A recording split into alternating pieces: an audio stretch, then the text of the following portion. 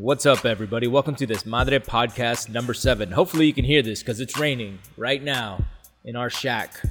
Anyway, this week we have another amazing guest for you. Poet, playwright, activist, educator, all-around badass, Cherríe Moraga.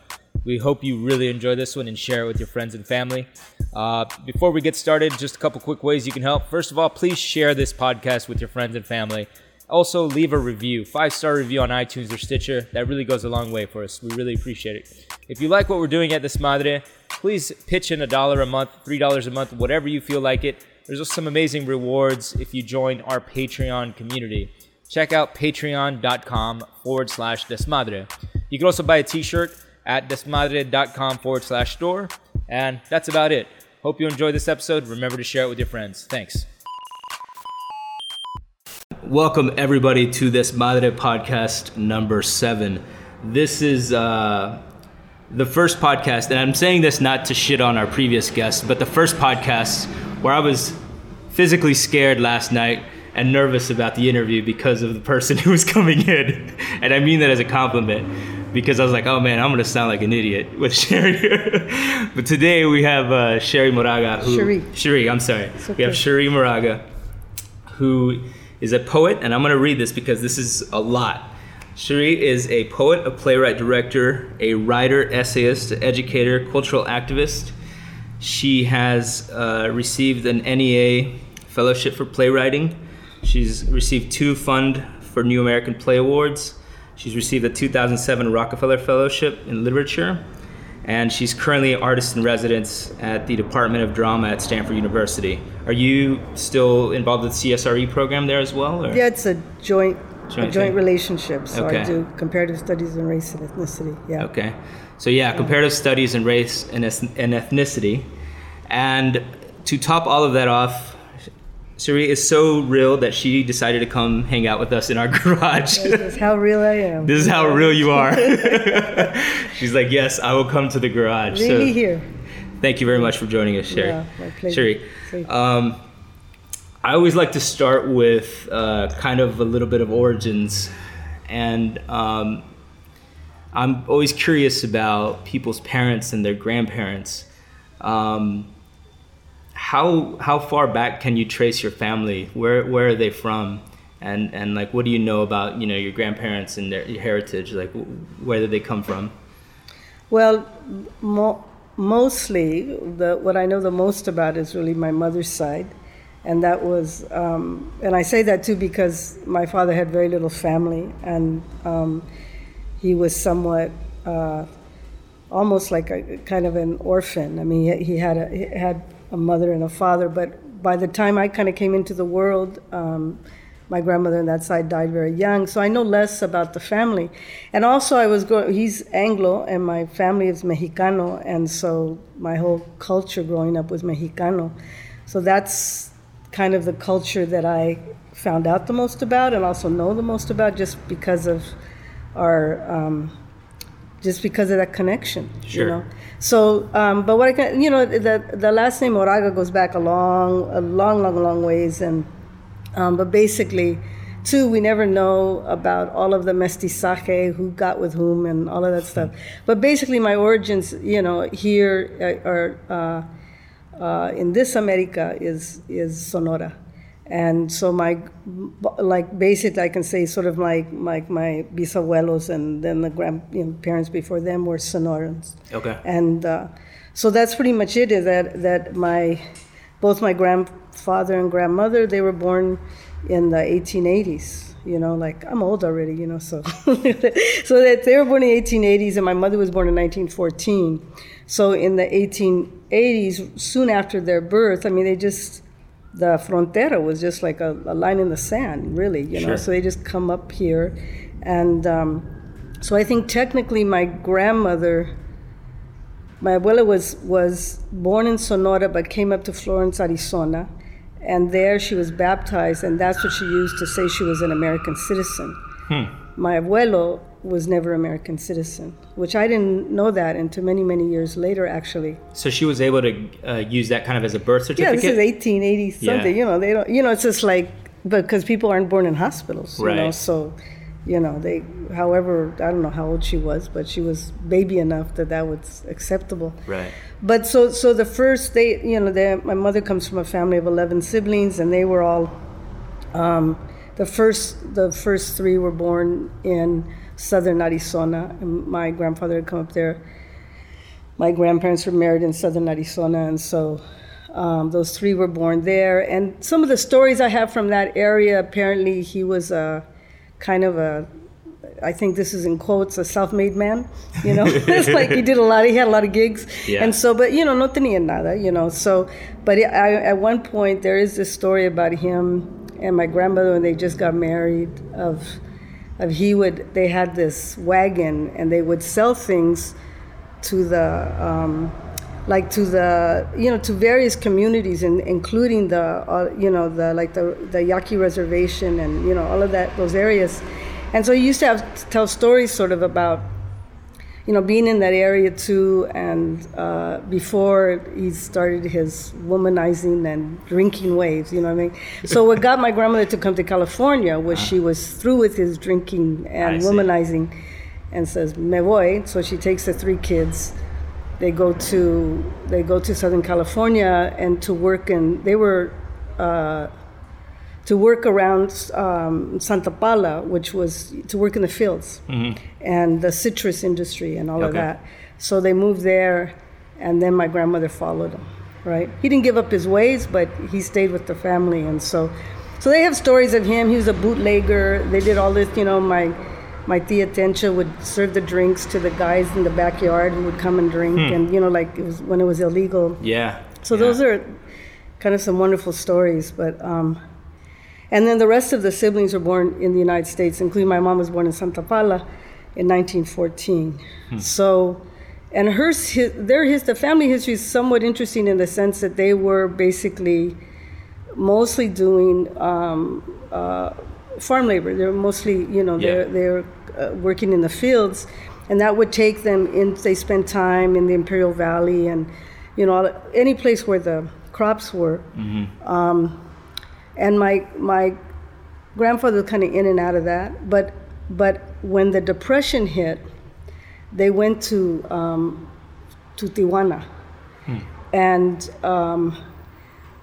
and my mother, like at 14, like the older sisters had already been married, and so she was kind of the oldest, and she had to support the family. So she started working in this casino called the Agua Caliente, which is bien famoso.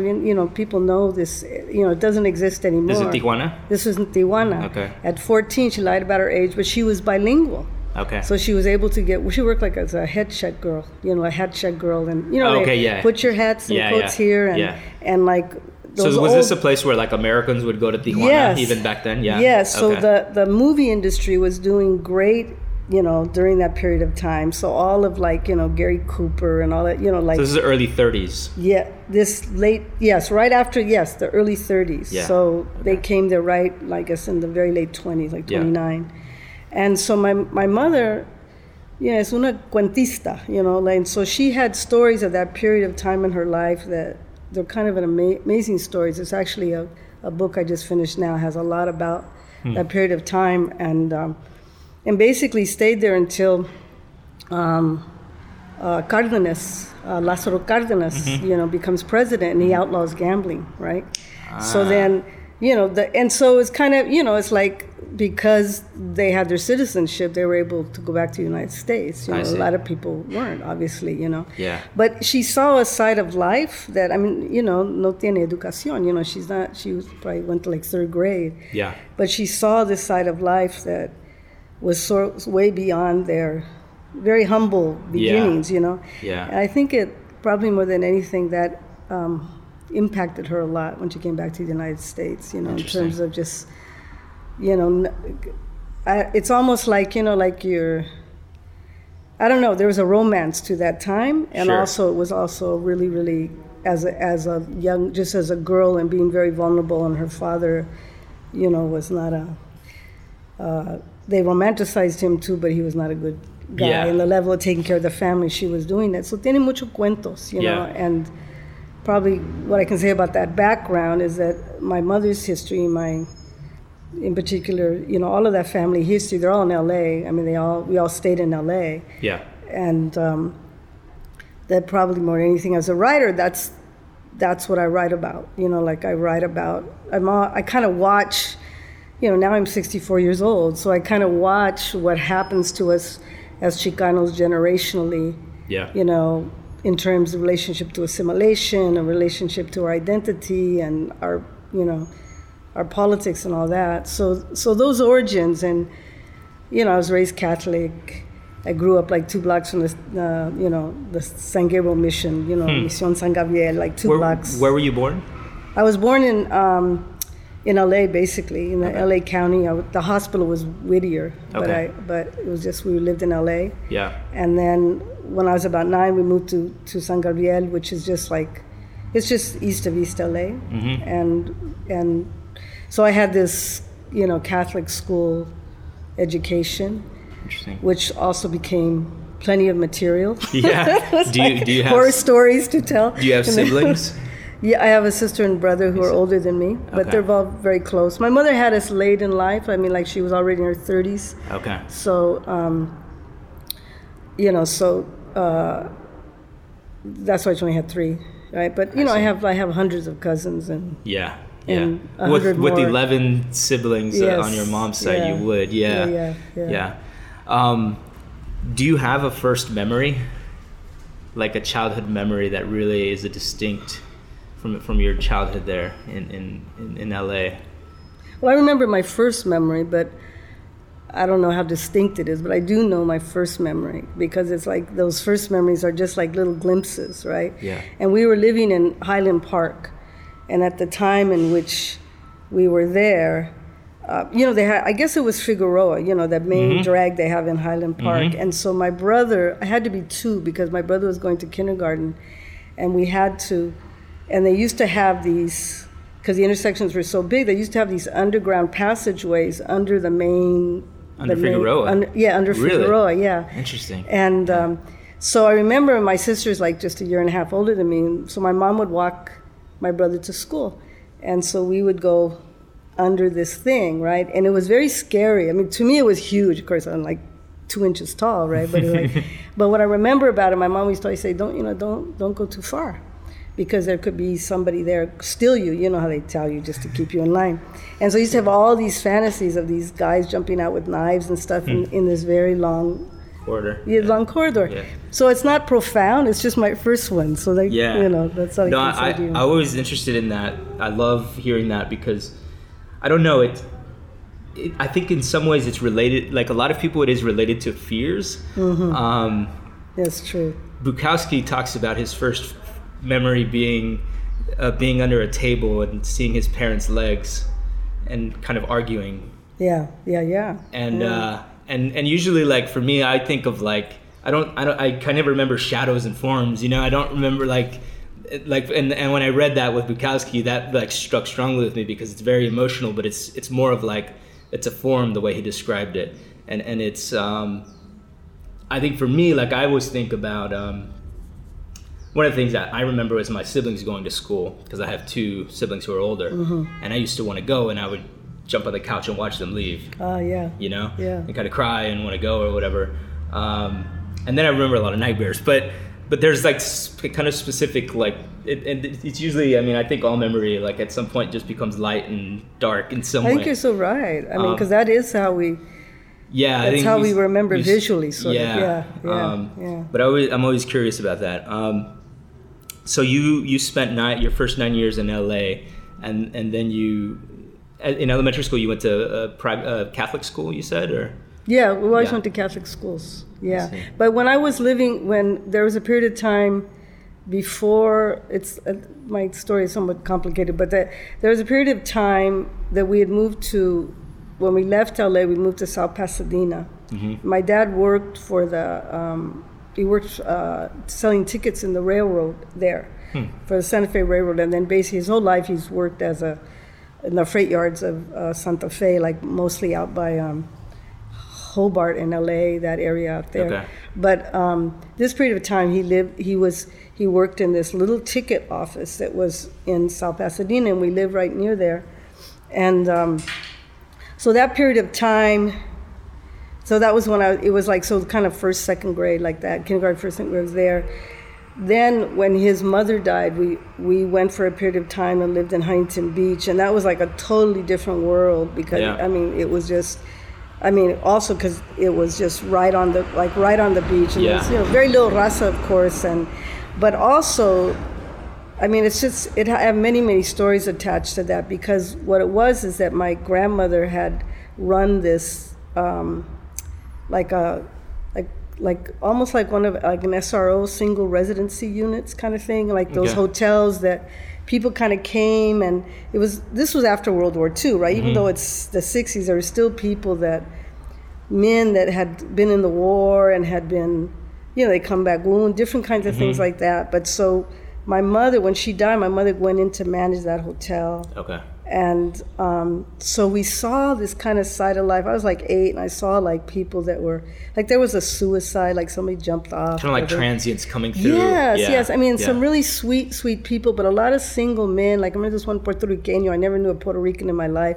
And I knew he was kind of like us, but I didn't know, why does he talk funny? You know, I mean, like that kind of thing, his Spanish. And he loved, my mother was a very beautiful woman. And so, and she was kind of, it was the first time too I kind of realized, because there were all these single men and she was managing and my dad stayed to keep his job, you know. Okay. So I'd see them kind of like hitting on her and stuff, but I didn't understand what that was, you know. But he adored my mom, so he would always like fight her fights, you know, and stuff. And but people who were like transient, people who you know, it was and we were far away from the whole Moraga clan, you know, so it was a very different life. And how many years did you live there? We did live, like, to me it seemed like forever, but it was under 2 years, you know. Yeah. But what it did do for me is, besides kind of, I think whatever the writer is in you, you start to look, you know what I mean? Like you just start to, there's an interest, you know. It's like it was also kind of the first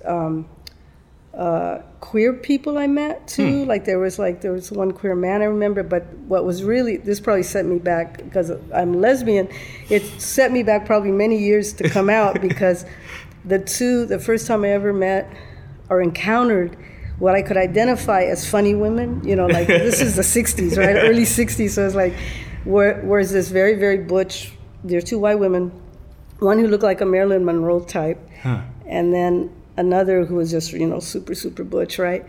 And they were there in the patio of this hotel in the back, and they were sharing a thing of peanut butter, like a jar of peanut butter, right? And sticking one would stick the knife in and then lick it, you know, all like sexy, right? And then the other one would lick it, and you know, and I'm like, I'm starting to go out the door to play, and then I see him.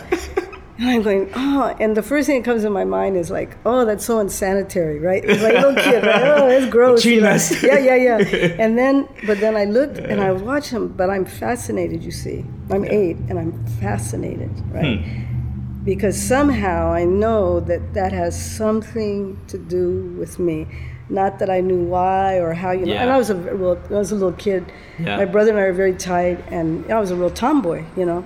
So I saw that woman who kind of looked like a man and freaked the hell out of me, you know. Interesting. But I was interested, you know. Yeah. So what happens by the next morning, my mother says, "Oh, you know the people who lived in those funny people in the back. There was a little apartment that they were staying in that night." She says, they left without paying me, like that. And I thought, that's really horrible, you know. And then she says, and I let them, they asked me they even took the alarm clock. They asked me if they could borrow the alarm clock because they had to get up early. She says, they even took the, you know, cabronas, you know, they took the alarm clock.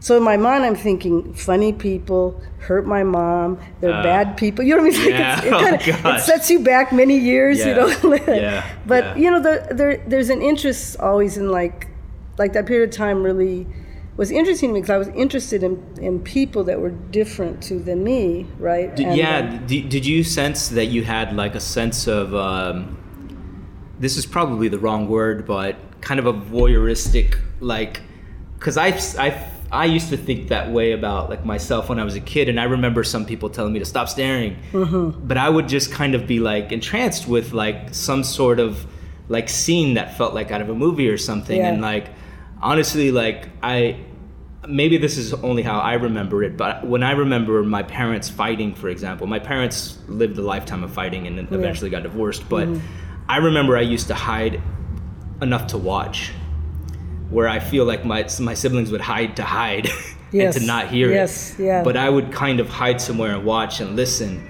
And I remember like certain lines, like the volleys, you know, and I would be like, damn, you know, like, and I would sit there and listen and like kind of take it in. Yeah.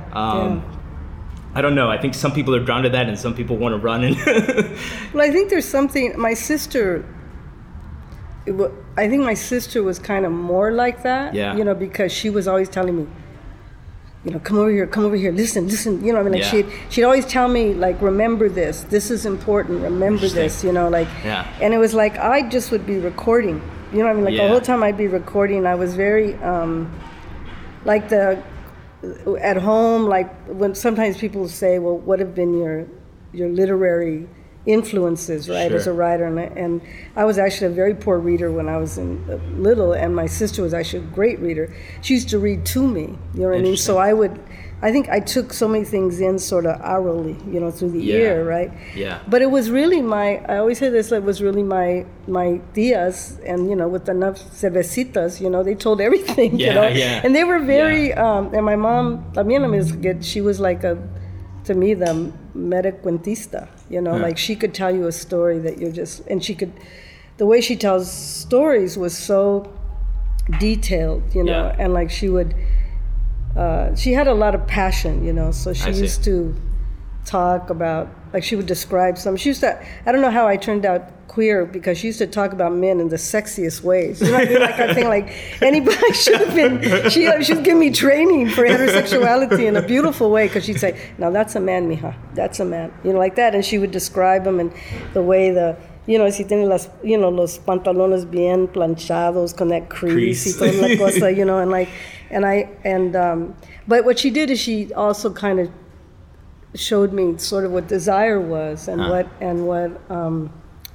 and also meaning, because she was somebody of, you know, she was not a perfect woman by any means, but she had very strong valores.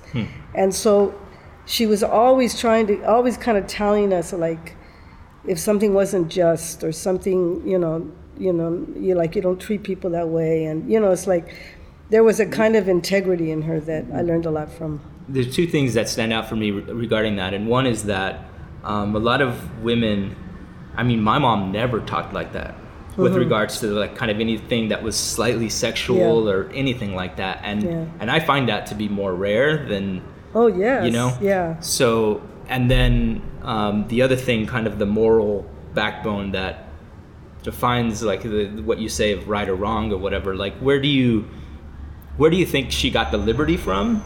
And then where did the backbone come from? And how did those two things, like, you know, work together? Well, I don't know if they work together. I mean, I think that's partly you're smart.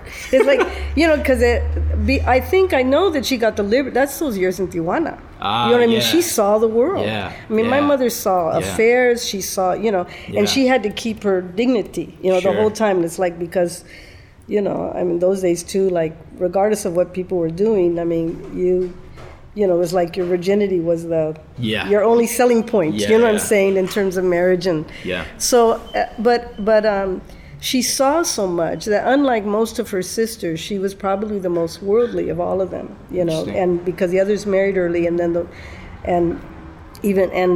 her siblings that were younger than her, she was sort of like their mother in many ways, and so you know, later in life, most of my primos and primas, if they wanted consejo, they would go to my mom. You know, that she was the one, and she could, you know, she knew what to speak of. You know, she'd been around. You know, and my father was very naive. He was much younger than her, and you know. Your father? Yeah. Interesting. So she was. How much younger was he? He's like 8 years younger than her. Oh wow. My mom always looked very young. You know, so. Okay.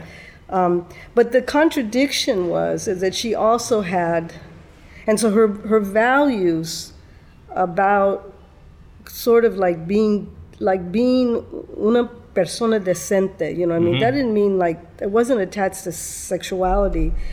it was attached to having like no te dejas, she'd always say, you know, like just to not throw yourself away. Control. You know?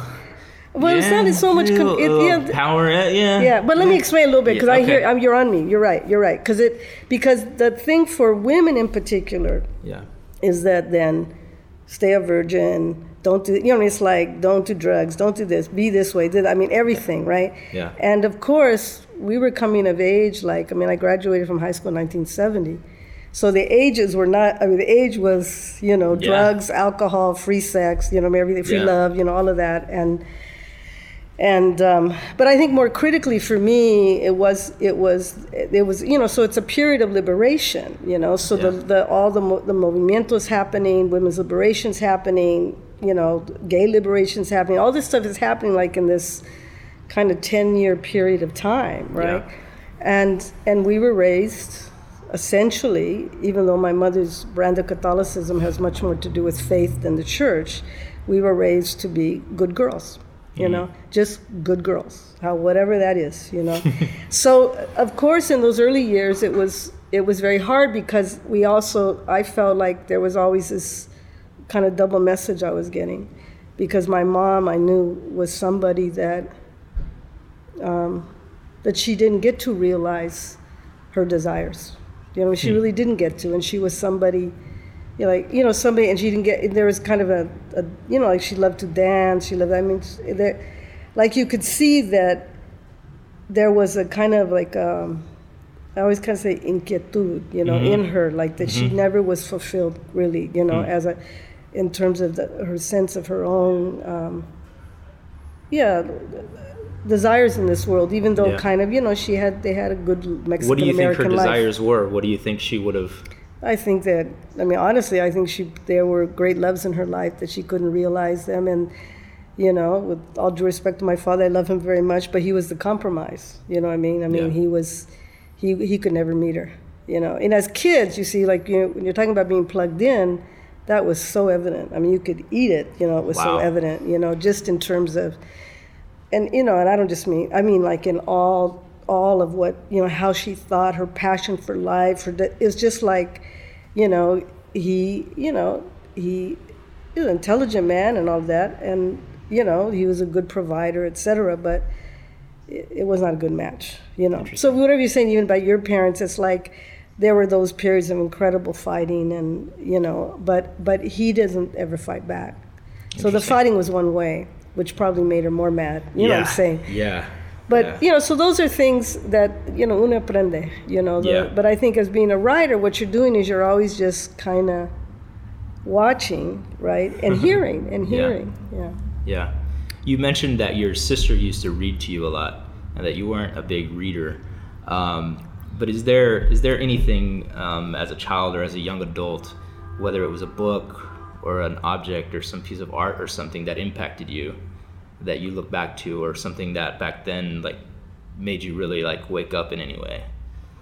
Well, I didn't read a lot when like in my, you know, elementary school especially, and then not even that much in high school. I was a good talker, so I'd get the Cliff Notes and I could talk like I could bullshit your way through. Just bullshit it really good. I've always been a good talker, but when I got in college, I really began to read. But I think that. But because I had trouble reading. I mean, you know, I think probably now it would have been called something like dyslexia or something, you know. But it was really laborious for me to read. But I played music, I drew, you know, there was the artist wanted to be there, you know. But when I got to college, I mean, I think that what happened is that when I really did begin reading, I found myself attracted to character, right? Like attracted to finding out how people think and you know, so that internal life, like it occurred to me actually, oh, you read, you find out about people's internal lives, and for me, because it was mostly what was coming at me in the world, I didn't. My internal life had much more to do with actually my whole relationship to Catholicism, which was very difficult, you know, that's a whole other story. But that's what I understood, sort of this thing about a relationship to one's existence. I mean, I was a little kid, and I thought about things like that. I thought about, is this a dream? You know, really little. I go, oh, is this a dream or is this real? Am I just making this up? Am I, you know? And they, you know, I had some of those thoughts like about, I thought, well, maybe this life is like, I remember being like maybe 11 or something. I said, well, maybe I'm just laying on some surgery table and these white doctors are putting ideas in my brain, you know, like that. And I thought, well, you that were was a child existentialist. I think so. And I thought, but I also thought they had this racial component to it, right? Because all these white men are going to put these ideas in my brain that is called my life, you know. So, you know, yes. And so I think that what happened is when I began to read, there was always like I liked, and you know, I ended up, you know, writing for theater, but even early on, like the kind of stuff I liked was like theater of the absurd, like existentialism stuff, you know, like Sartre, you know what I mean? Like, I don't know, you know, it's like I'm thinking, why am I reading this stuff? But because nothing in my background was about that except I think in a kind of curious way that like even my rebellion against Catholicism, to rebel against it meant that I had to believe I was worth something, because everything in my upbringing as a female, basically the church was going to kill me. I knew. Yeah. So what one has to do because I've known I was queer since I was really young, so that an internal life develops in opposition. You know, like you have to survive. You have to feel like you have some substance, something worthy in you. Otherwise, you're going to die. You know, so I knew that from really young, and it didn't come to me easy. It came very hard, and it wasn't really until I did come out and I was able to read literature freely. You know that, and you know it was really black writers. You know, I think particularly James Baldwin. I mean, he was my savior, you know, because even though he's a man, it was like he's a queer man. And even before I knew he was queer, it's like the way he wrote about desire and religion. Those are the two things, his critique of his origins, his father's a preacher, and him trying to find his soul, his spirit, you know, but having a spiritual life, you know, in him, but not that repressive, patriarchal, horrible stuff. And then, and he wrote about desire. Even if it was through the bodies of women characters, he wrote this thing about desire, like communion you want to have with somebody, you know. So he was my boy, you know. I mean, it was like, and then I came, you know, when I was coming of age, black women were writing, and that it was black feminism that helped me come to women of color feminism, and et cetera, et cetera, et cetera. Yeah. But those early works, I mean, I think that, you know, it's curious to me now when I look back, when you said existential, that's what I was attracted to, like, ¿por qué estamos aquí? ¿Quién soy yo? You know what I mean? Like, really those just profound kind of questions. You know? Yeah, those kind of out-of-body feelings that you are forced to confront. The lightheaded moments as a child. It's so true. When you were in high school, like, I mean, this wasn't exactly a time when it was super common for women, and not especially women of color, to pursue college. What do you think got you on track to go to college? And can you talk about leaving home for, where'd you go for your undergrad? I didn't leave home to go to college. It was local? Okay. Well, I think that, you know, because my mother didn't have education, you know, had very little education. It was kind of a mantra we had all the time as kids, which is, you know, don't be like me, make sure you go to school, finish school. And so I don't think college necessarily is what she thought. She just thought finish school, you know what I mean? Like just, you know, get your high school degree, you know, your diploma, whatever like that. But she always, it was like I saw in her, and I think my sister and brother shared this, is that we saw in her such a sense of having been deprived because she didn't have an education, and that she spent most of her life faking it.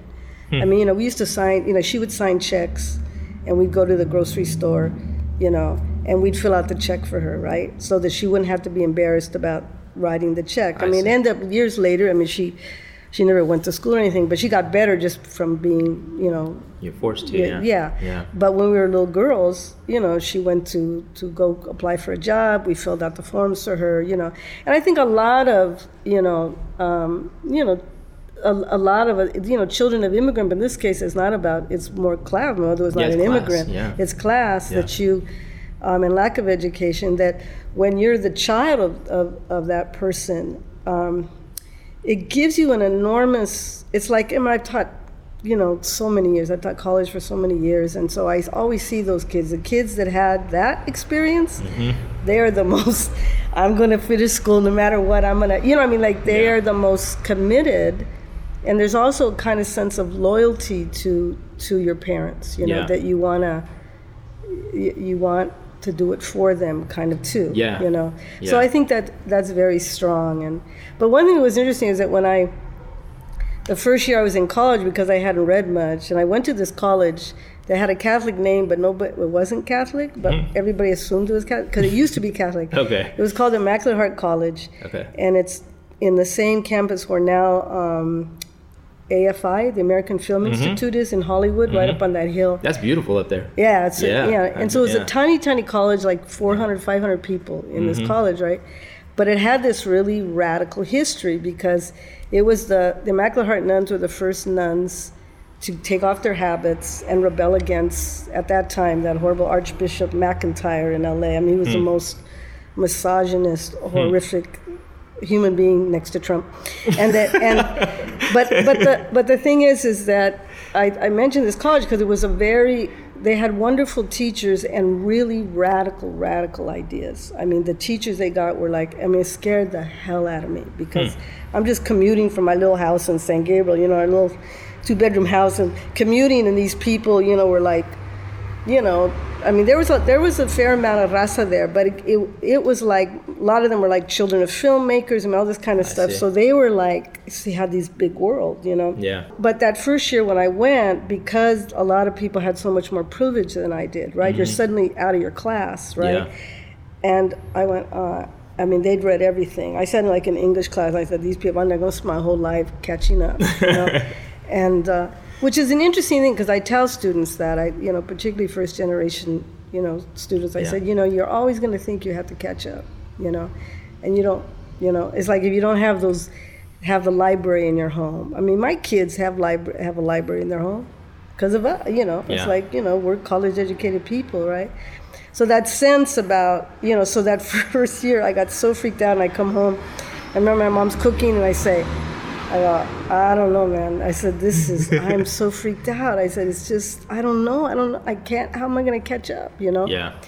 And then my mom says to me, oh, it's okay, mija, you got your education, you can go get a job at a bank or something. I forget, get an office job, Yeah. And for my mom, like, to wear tacones and have stockings and to be able to have a clean job like that, because she worked, factory, is like, that's it, you did it, right? Yeah. And her telling me that was the best motivation in the world. And then I ran right back to school and started, just reading as much as I could. And, Yeah, crazy.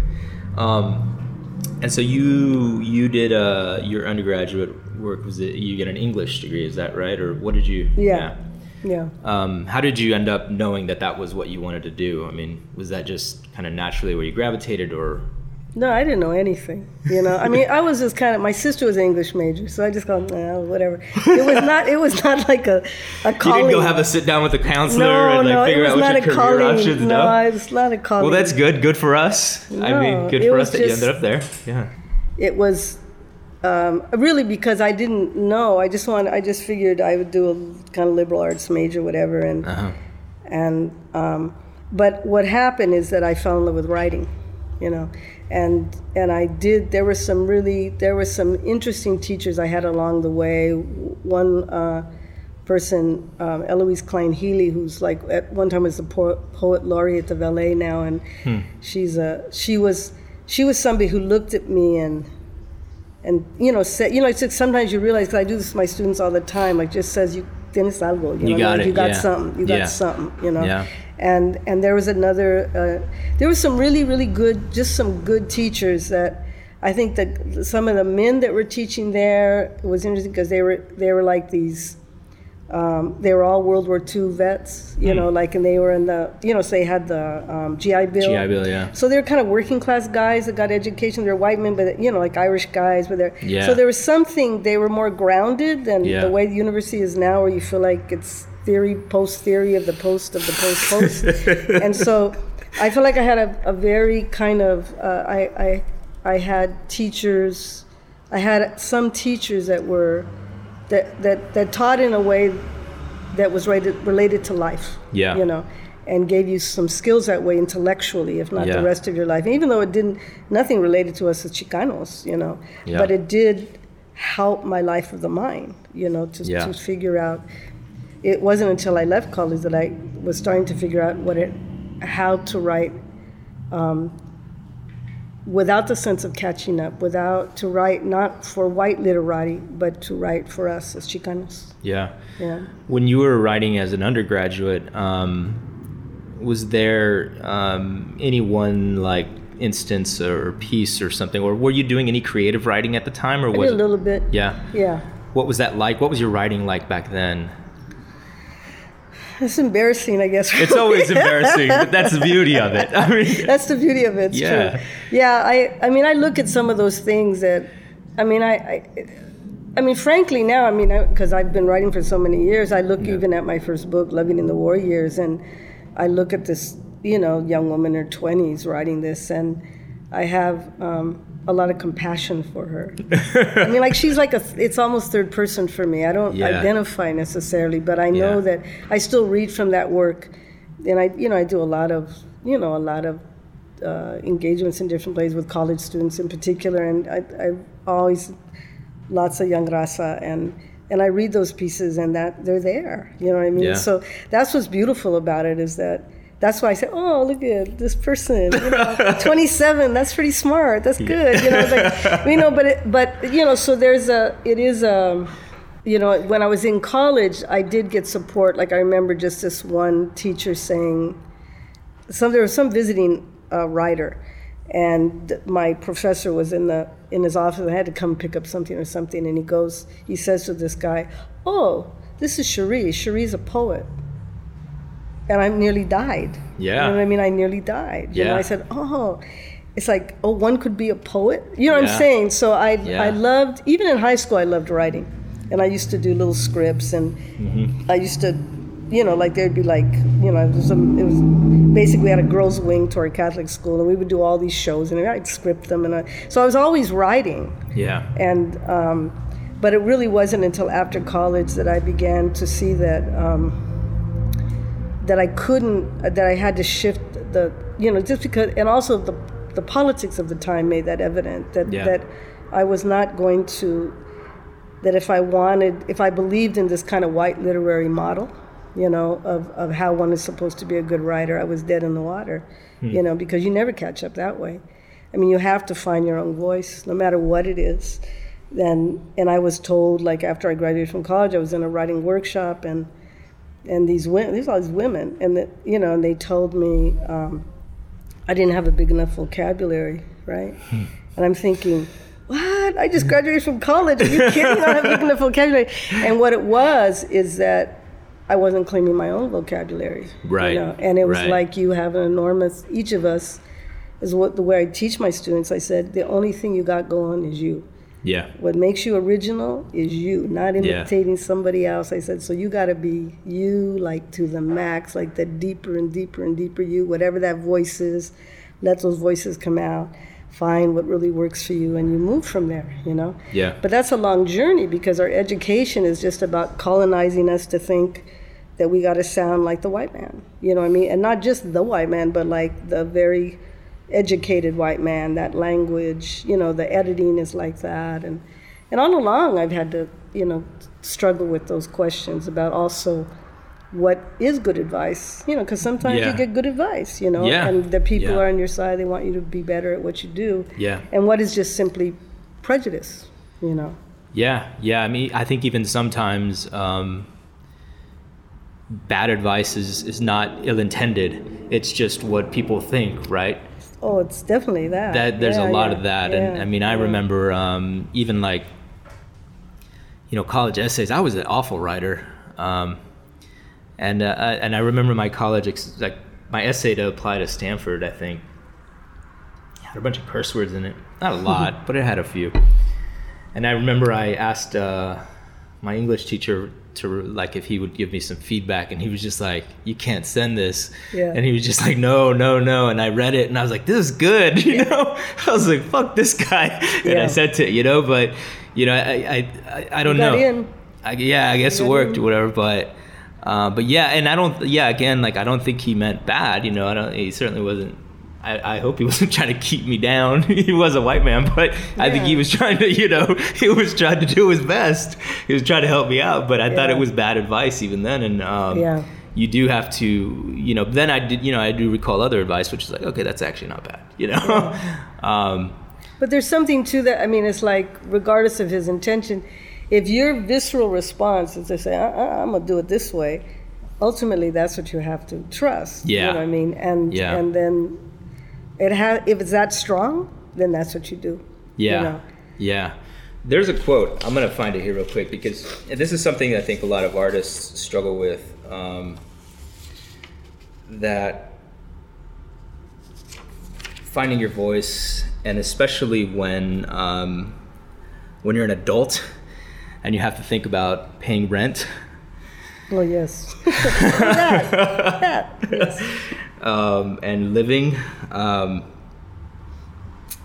going to read a quote from, I think this is from a Chicana Codex of Change Consciousness, and this really struck me. It says, the censorship I have experienced has come in the not-so-idle threats of gun-toting Mad Dog Envidiosa colored dykes, and in just plain old commercial disregard, where the money you need to do the work you do ain't there for the kind of work you do. And this is, I think you were referring to theater work. Okay. You finish, he's saying, this has especially been the case with my work in theater. Right, yes. And as a filmmaker, like that's something like I feel like I've encountered where you have a script, you feel really good about it, people of color and other people that you trust are telling you this is really good, but when you get to the point of trying to actually realize this, it's impossible. Yeah.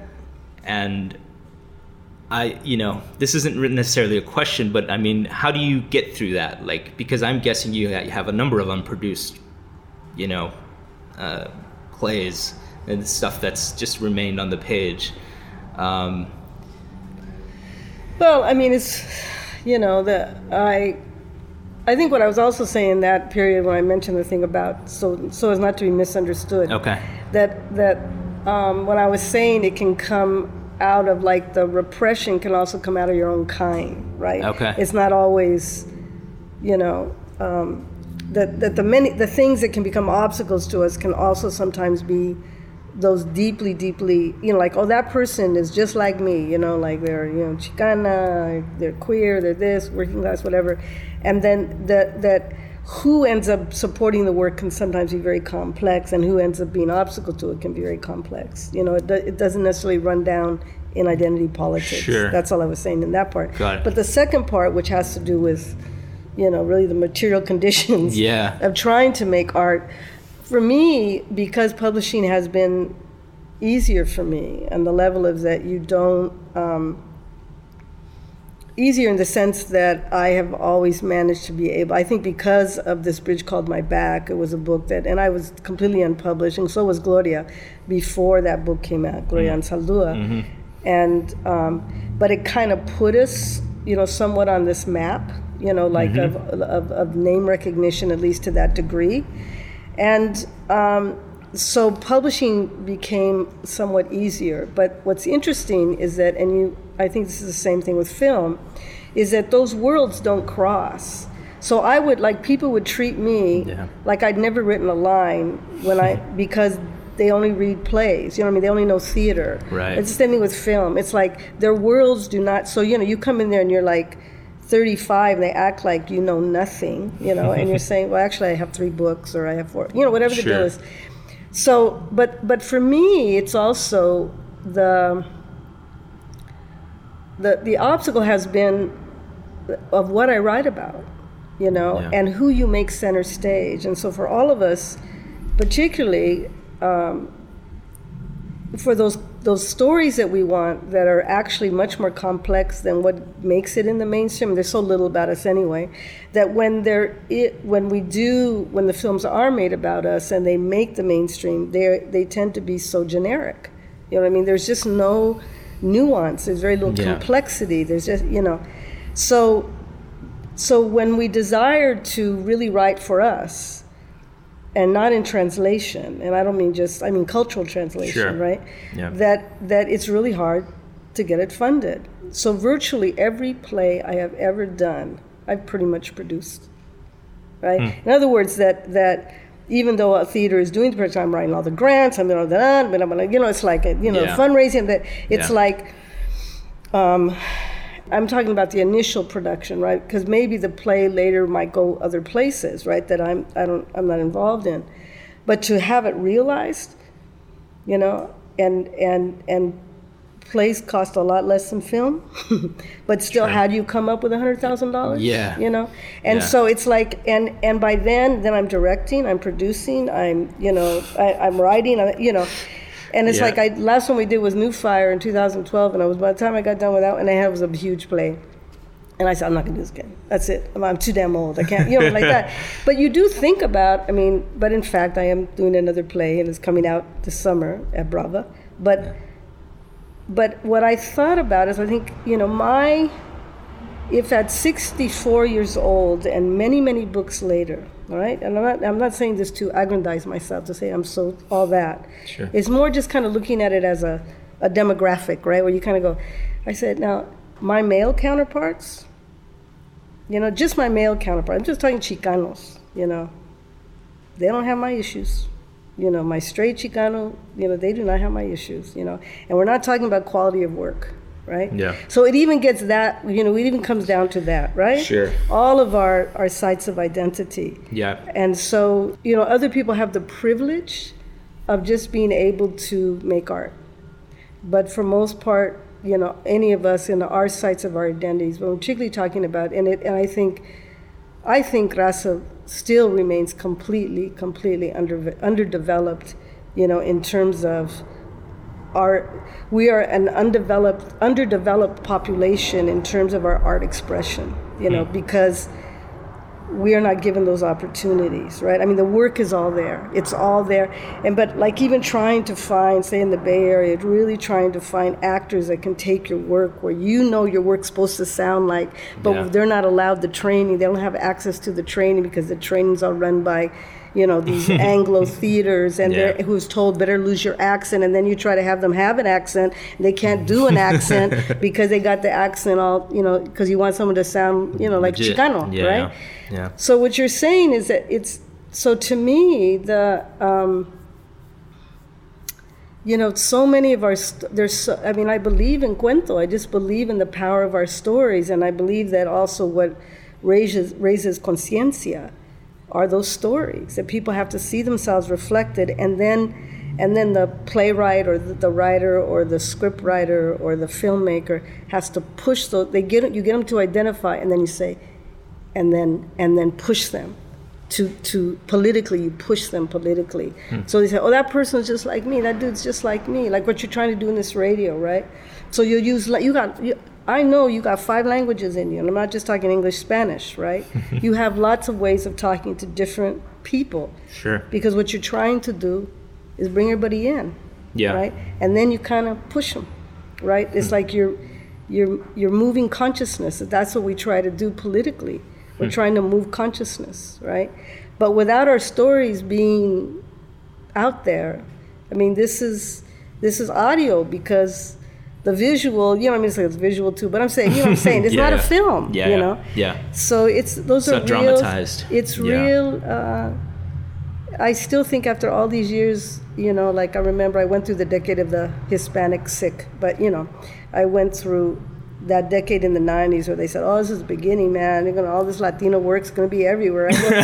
You blinked and it was over. That decade was a couple of years, I think, and yeah. We don't have a lot of time left, but I one last thing I think I'd like to talk about is, you said you just mentioned this now, the 90s, and I think by this point you've been through multiple cycles of, quite frankly, what I look at as almost like crisis, right? And you came up to the Bay Area. What year did you come to San Francisco? Like 77. 77. And you became part of, this is a whole other podcast, but, feminists and queer and people of color and all the intersectionalities that includes. You became part of that movement. And then, like you said, in the 90s, and then I think, I was reading some of your other writings around 9/11, 2001, and now we're hitting another one, and I feel like, I don't know if, again, this isn't a question that can be answered, but I feel like we're often finding we're looking for some sort of conclusion to Chicano identity, or some sort of where's the end game here. But I feel like it's this is like a constant churn, especially because immigrants are always arriving, and because people are always going through this. The other thing I would say with regards to that is another quote, and I don't want to misquote you, but one thing that really struck me was a really simple quote, I think. And where's my damn pages here? But you said, this is literally a single sentence. I hope I'm not taking it out of context, but you basically talked about, I think you were talking about finding yourself an identity, and you said, there is no home I learned except with what we build with a handful of others through a tenacious resistance to compromise. And this was about a kind of a disillusionment with the movement, with the feminist movement.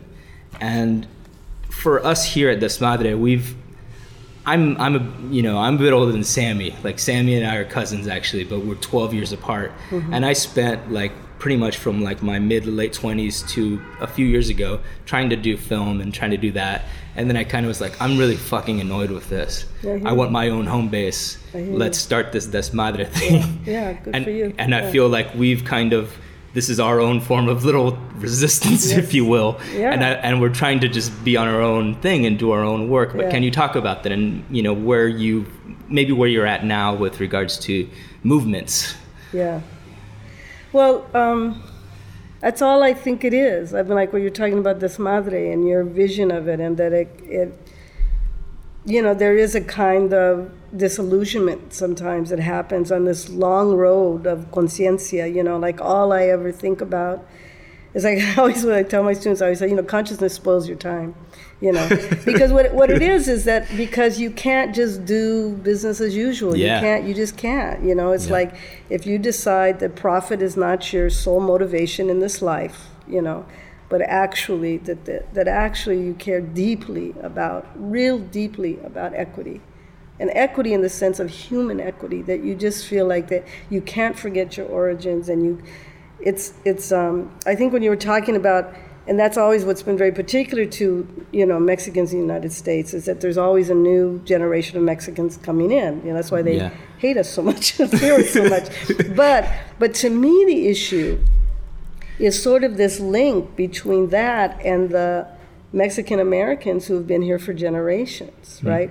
How do you keep, it's almost like, so you're looking at the, like the undocumented movement and stuff, and then, like, these young folks have got a courage and clarity and, righteousness, and, like, their politic is just right on, you know? But the question is, how do we keep the Mexican Americans on our side? And we even looking at Trump, and there was, there's reason to believe Mexican American. There's a lot of Mexican Americans that voted for Trump. Not a lot, but there were actually a significant amount. There was a significant number, there were right? significant numbers, So all of that, to kind of cut this short, is just that my thing is that what I believe is that differently. I'm just going to say this last little comment.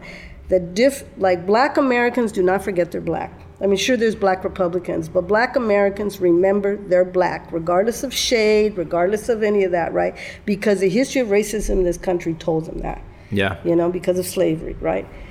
Mexican Americans, Latinos, Hispanics, et cetera, right, are not convinced always that they're people of color. that somehow they feel like enough years here they can be American, right? And that to me is hardest, because also when you're talking about how to get the money to do your work, right? Without us supporting each other, without those who do get, education and access, supporting young people coming in and new ideas and all of that, we are a fractured group of people. We don't support our own kind. I mean, you look at the visual art, all of this. Yeah. We do not support our own kind.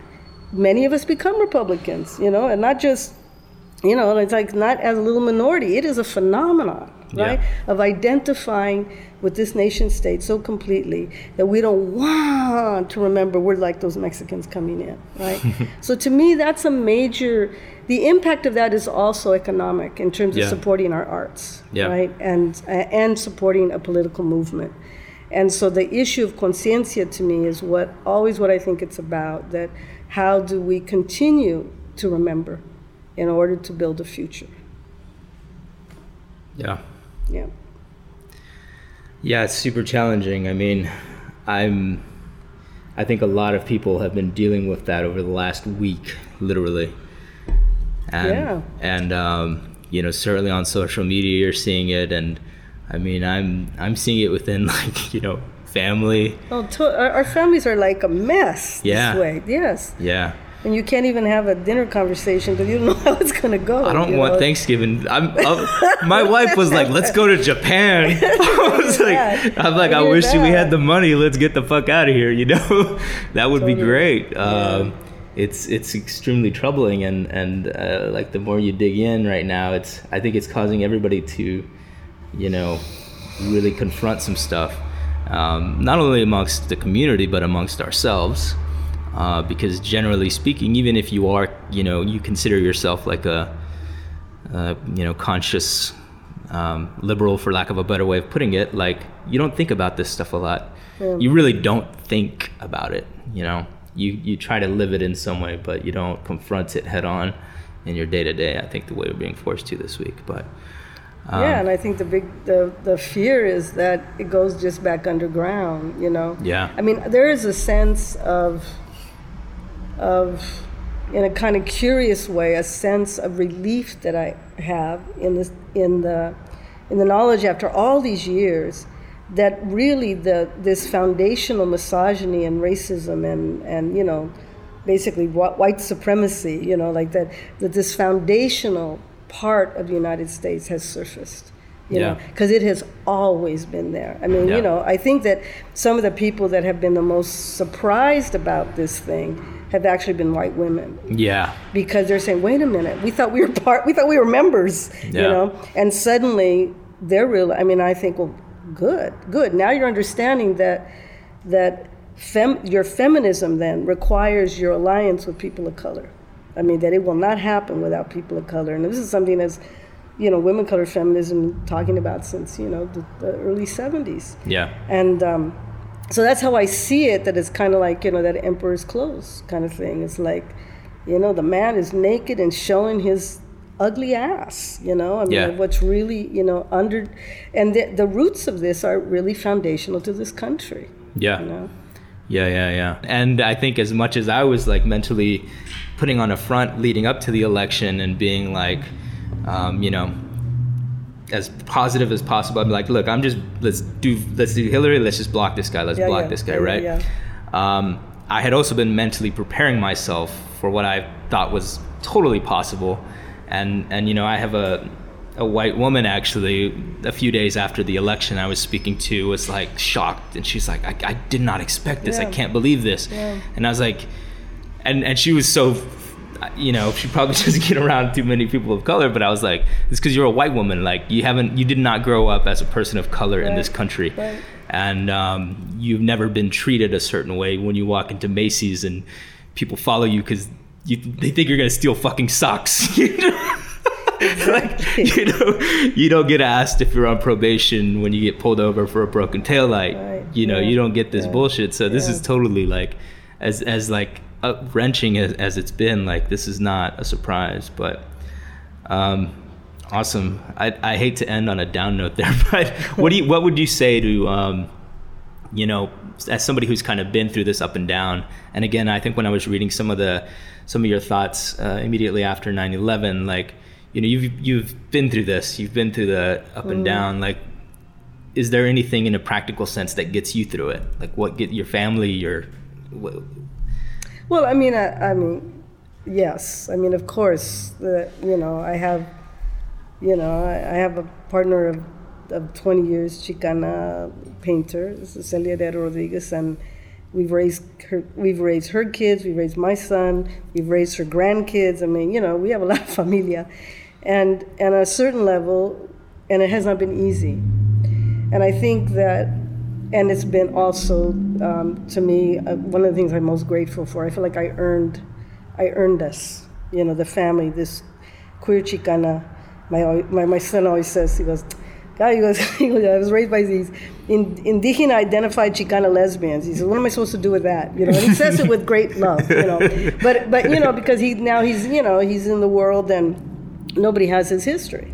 You know, I mean, this particular history, right? Yeah. So, but I am grateful for that somehow I can wake up every morning too and feel like I'm not crazy, you know, because I kind of walking a road with somebody whom I respect as well, and what we're trying to do with our family without compromising who we are, you know, as queer people, and I think, you know, because also I have access to so many young people because of teaching, there's always an inherent sort of hope in that, right? Yeah.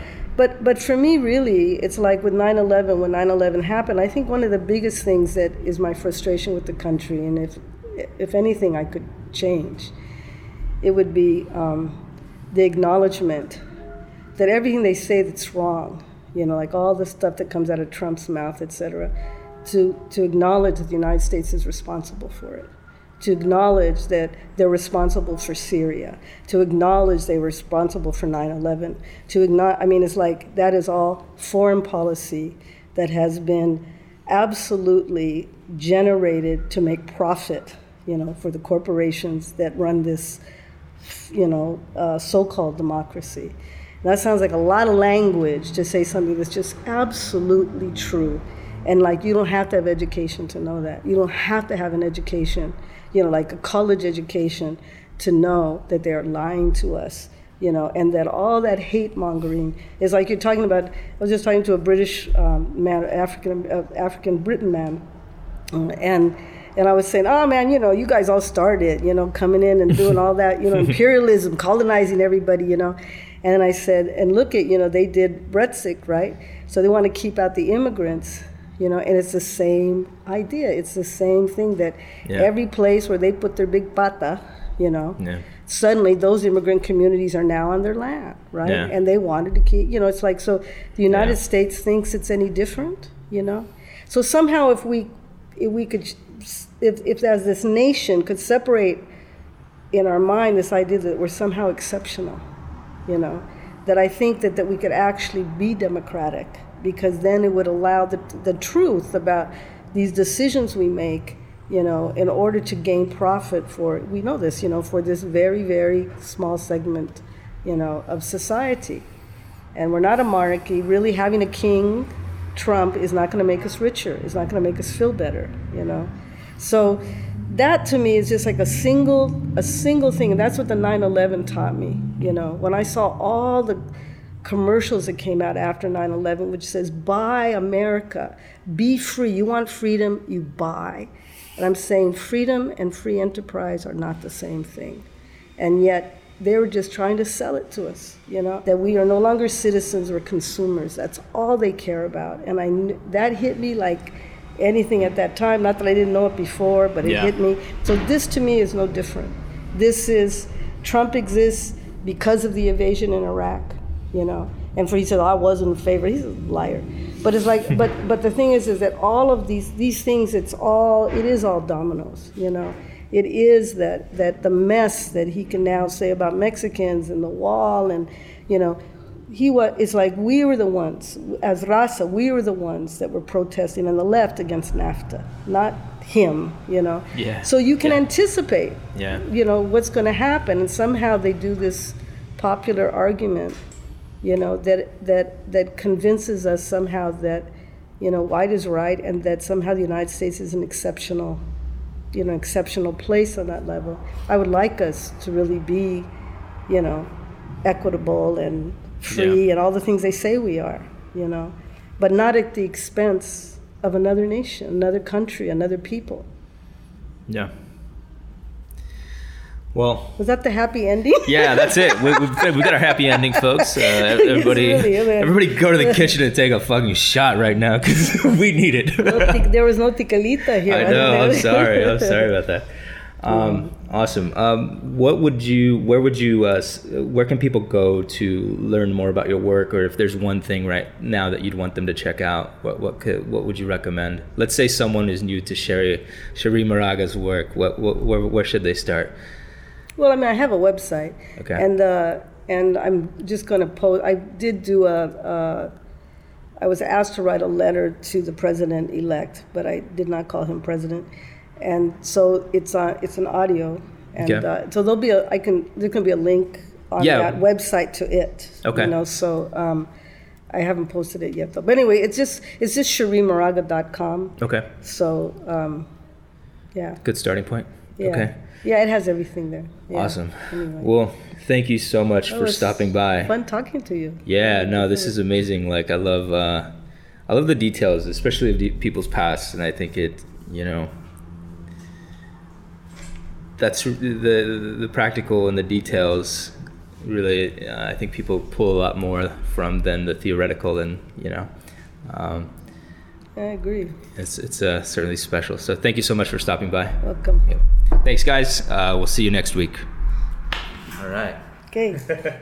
Thank you very much for listening, guys. Podcast is now over. Remember, support Desmadre on Patreon, patreon.com/Desmadre, or check out our store, desmadre.com/store. Pick up a t-shirt or some stickers or something.